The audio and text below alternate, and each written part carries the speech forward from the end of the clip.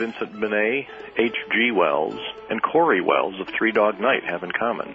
We'll ask that question of wargame designer Dave Powell when we return on Civil War Talk Radio.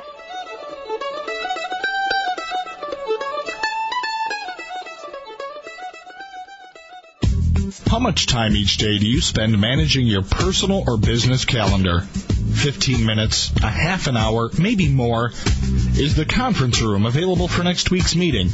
And how many people do you have to ask to find out? Have you ever misplaced or, worse yet, lost your day planner or handheld device? And what do you do about that missing information? Do you own or operate a salon or carpet cleaning business? How about a realty office or any one of 1,000 other service-based organizations? Can your customers make their appointments even when your office is closed? If any of this sounds familiar, then Schedule Online is the solution for you. For more information, call toll-free 888-668-3355. That's 888-668-3355. Or visit us online at www.scheduleonline.com. It's the one level playing field in business, the Internet. It's where an artisan working out of a small shop can look bigger than a multinational corporation. But to achieve this level of visibility, your company's website needs a developer who knows the net and how to make it work. Your company needs Appsio. Appsio's success comes from producing websites that reflect the attitudes and uniqueness of their respective organizations. Make a great first impression on the web. Choose Appsio, A-P-S-Y-O. For more info, visit www.appsio.com. World Talk Radio, bringing the world to you.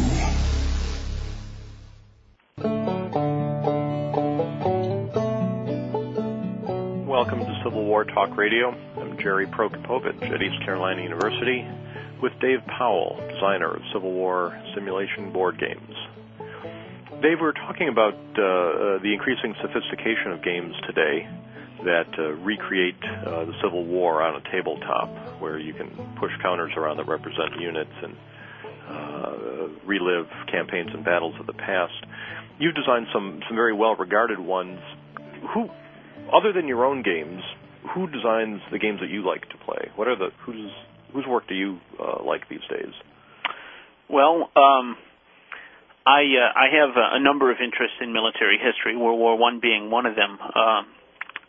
One of the gentleman's games that I've derived a great deal of enjoyment from recreate some of those World War I campaigns. His name is Ted Rathier, and he lives in New York City. He's a freelance game designer like myself, and has published a number of games. Pardon me, starting way back with a magazine game that appeared almost 10 years ago. On the war on the whole war in World War I, and he's done games that focus on campaigns. A game called Paths of Glory, published by GMT Games, is sort of a unique or a different style of mechanics that a whole series of games sort of mimics now. You're talking about games where cards play a role, I believe. Yes. Tell our listeners about that. Well, the innovative aspects of this series of games, card-driven games they're called, really started with a guy named Mark Herman, who designed a very fun, very excellent game on the Civil War using the system called, I believe, We the People. It's either We the People or For the People. We the People was the Revolution. Right. Yeah, I can't. I always misremember that. And Ted came along and took that concept and decided that the World War I era would be a perfect engine, or a perfect game for that engine. And basically you use cards to enter historical events into play, or to mobilize extra troops, or to activate your existing troops to go do something on the game board.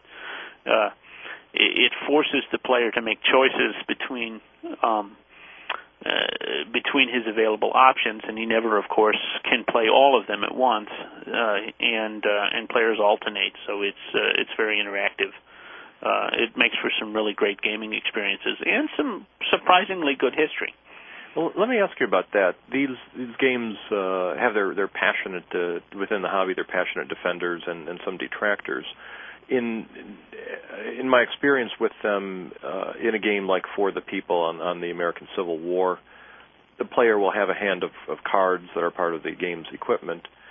And unlike chess, where you just go back and forth, white moves, black moves, white moves, here you have a card to play, and it can either be a card to, as you say, use it to move so many troops, so many spaces, or it could be to cause a rebellion in Kentucky, or it could be to declare a blockade or do some other activity. Now, this forces you to make choices, as you point out, between political or military activities. But those who don't like this format say those choices aren't analogous to any real choices. Lincoln or Davis never had to decide, do I declare the blockade or send the troops toward Manassas? Well, that's certainly correct, but Lincoln or Davis also never had the complete grasp of information at their fingertips that the player usually has. Even a player who sits down and only has a somewhat limited knowledge of the Civil War still can see the board at a glance, can still see all his forces at a glance. He has far more information than either of those men had. It's sort of the same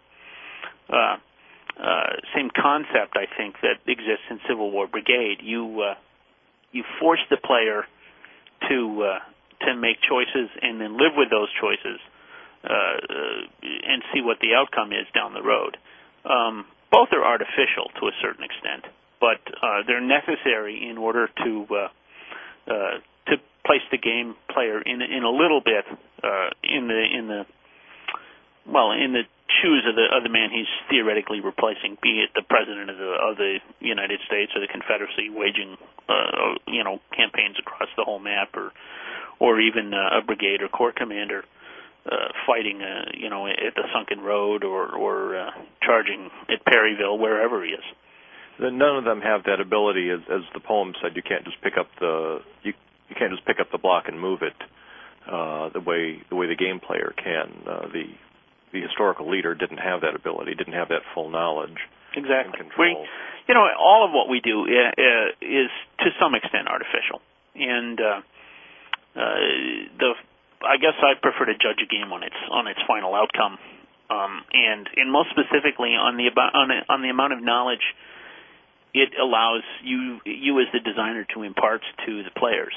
One of the reasons I like the game, the card-driven games, is that a number of historical events pop up, some that maybe players know about, some that they don't. But it puts those ideas in their head, or it asks them to consider the effect of the blockade, or maybe, does he have the rebellion in Missouri card? Do I need to pay attention to, a rebellion in a border state? Things like that. So they do certainly trigger historical interest there. There are all kinds of new ideas in games to recreate the past going on these days. The game Blue versus Gray, published a few years ago, I guess now, is a game played entirely with cards, or almost entirely so. Yes. Have you played that game, and what do you think of it? Well, I admit I have not played it. I have seen it played, and it basically uses cards to build the map and introduce theaters of war into play. It plays pretty quickly, and it does a reasonable job, I think, for what people want. It's going to take a couple hours to play. It's been widely received. It's pretty successful, but I don't have a lot of first-hand experience with it. Nice. It has one of the things its designer has talked about online and other places is what he calls a storyboard concept, in which if you play the cards in the order the historical figures played them, the war works out more or less as it really did. In other words, you could recreate what actually happened, although you're not forced to do so. Mm-hmm. Is that a fair test of a game to see if you can, if you make the same decisions the historical actors made, should you get the same result? I think in general that's correct. You should be able to reproduce the historical result, whatever the focus of the game is. If you're refighting the Battle of Gettysburg, and you limit yourself to the decisions that the actual commanders made, you should produce an outcome that's not too different than the historical outcome of the Battle of Gettysburg. Pretty much all of our games use dice and some form of random events to determine things like combat casualties and the outcomes of specific fights. So you don't have perfect control, but of course the random events tend to even out over time. And as any mathematician knows, the more random die rolls you introduce, the less random the overall result is or should be. So I think it's fair to test any game if you're interested to see how well it does with history. Just try and recreate the historical decisions and see what comes out at the end. You have designed a game on the Battle of Gettysburg. How does that differ from the old Avalon Hill version, or from more? There are many games on Gettysburg. How does yours stand out? Well, actually, I've designed 2 games on Gettysburg. The first was a brigade-level game called Thunder at the Crossroads, and it used the system that we mentioned and discussed earlier, the Civil War brigade system, where we really the key element there was the written order system, where we forced players to write down their orders and follow them as best they can, see what the outcome is over time. But there are elements in our combat resolution system, for instance. I should say that all of these games are done sort of in a partnership. I've done a lot of the historical work on specific titles, and my partner in this venture, Dean Essig, did a lot of the basic system work that we refined and built into these games. But anyway, we introduced things like combat casualties and stragglers, so that units would go into combat and suffer both kinds of losses. They would suffer, of course, the dead and wounded, but also they would suffer temporary losses, which would see the sort of temporary destruction of combat units of brigades and that wouldn't function after a few turns in battle, but could be recovered and would become effective again after a day's rest or a couple days' rest. For instance, the obvious historical parallel might be, say, Harry Heath's division at Gettysburg, which fought hard on the first day for Robert E. Lee. And then on the second day, on July 2nd, those men were held out of battle because they had suffered such a hard fight on July 1. But Lee committed them to Pickett's charge on July 3rd to some post-Civil War questioning of his logic. And but they had recovered sufficiently, he thought, to be committed into the famous attack on Cemetery Ridge. So a player of that game who had the same experience on July 1st and July 2nd might then be resting Heath's division, and it would recover some of its strength. Absolutely. And thus it would be ready to go, or more ready to go by July 3rd, just as it was for Lee. That's correct. I see.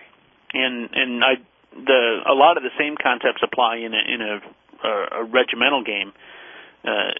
By regimental, I mean where each piece represents a single regiment instead of a brigade. Called I'm blanking on my. How's that for fun? I can't remember the title of my own regimental game. Your own children are. Well, let me push you ahead from that. What about the War Between the States series game? We did a couple of those. I did those with another publisher, a publisher called Avalanche. They were an effort, somewhat successful, I think, but to produce a simpler version of the battle. The one I did on Gettysburg for them used brigades and divisions, so it was a much larger focus, I guess, than some of the more detailed games that I did, like Thunder at the Crossroads or the Regimental game. And hourly turns, so things went by quicker. The great advantage of an hourly turn is that you can only have 12 hours or 12-day turns in a day, as opposed to, so if you're doing 15-minute turns, you've got 48 to worry about. So it just speeds up play, and much simpler combat resolution, similar to Risk even, where you roll a die and a 6 hits, and you have so many firepower factors. That tells you how many dice you get to roll. And I think certainly the most successful of that couple of games was the Gettysburg game we did. Now, let me ask you about I'm doing some of the math in my head here and thinking if you do a game on Gettysburg where each turn represents 15 minutes, so you've got 4 turns in an hour, and you've got 10, 12 hours of summer daylight in a day, and then 3 days. That's a lot of turns. Yes, it is. Now, the first game on that scale that tried to deal with Gettysburg with multiple maps and hundreds of counters and dozens of turns came out in the 1970s, Terrible Swift Sword. And I can recall playing that when I was a student who could safely not worry too much about homework and no family obligations and no need to sleep at night, no need to earn a living. I could set up that game and play for hours at a time. And now I find I can't do that very often. And most of the middle-aged male people who may have engaged in this hobby at one time find it very hard to spend the many, many hours required by these demanding games. On the other hand, they can sit in front of a computer screen and do almost the same thing with computer simulations of Civil War battles. Is that the wave of the future? Yes and no. I remember Terrible Swift Sword very well, too. Certainly there's an aspect of lifestyle commitment to some of these larger games in some of the games that I've designed. This Hallowed Ground is the Regimental game I referred to, and I just remembered it. The one I designed that effectively tried to do in the 1990s what Terrible Swift Sword did in the 1970s. Same thing, mini maps, 15-minute turns, regimental counters, so it takes hours and hours to play. Computers can do some of this. And there are computer game designers that are doing some of that. What's interesting, what I've seen about some computer games, or most of the computer games so far, is that their engines, their system work, is reminiscent of games from an earlier generation. They're more like games from the 1970s, translated to the computer. The only flaw in that, or where computers need to catch up, I think, is that the paperboard games have sort of moved beyond those 1970s ideas, and the computer games need to implement some of the command control and other aspects of gaming. They're starting to catch up that way. But the detailed wargaming that we do has always been a very small niche hobby. And one of the problems that computer game makers find is the same thing that large board game manufacturers find, is that they make one of these games, but they can't quite sell enough of them to merit mass market distribution. So they're really more word of mouth things. They're handed off.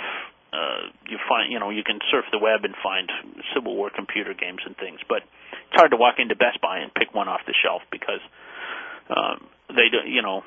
At Best Buy, a manufacturer that moves through that distribution system needs to move 50 or 60,000 units, and there really aren't enough of us out there buying those games to make those successful. And that's certainly true of the board games as well. Yes. Hasbro now owns Avalon Hill, and they produced a game called Battle Cry, not the old one from our childhood, but a new one that uses plastic figures. It's quite clever, and It may hopefully trigger people's interest in the Civil War the way those beautiful American heritage maps did for you and me. Hopefully some children will get that game and be moved to be interested in history. When we'll take a break, we'll talk some more. I want to ask you about your research on Chickamauga. We'll be back with Dave Powell in a few minutes on Civil War Talk Radio.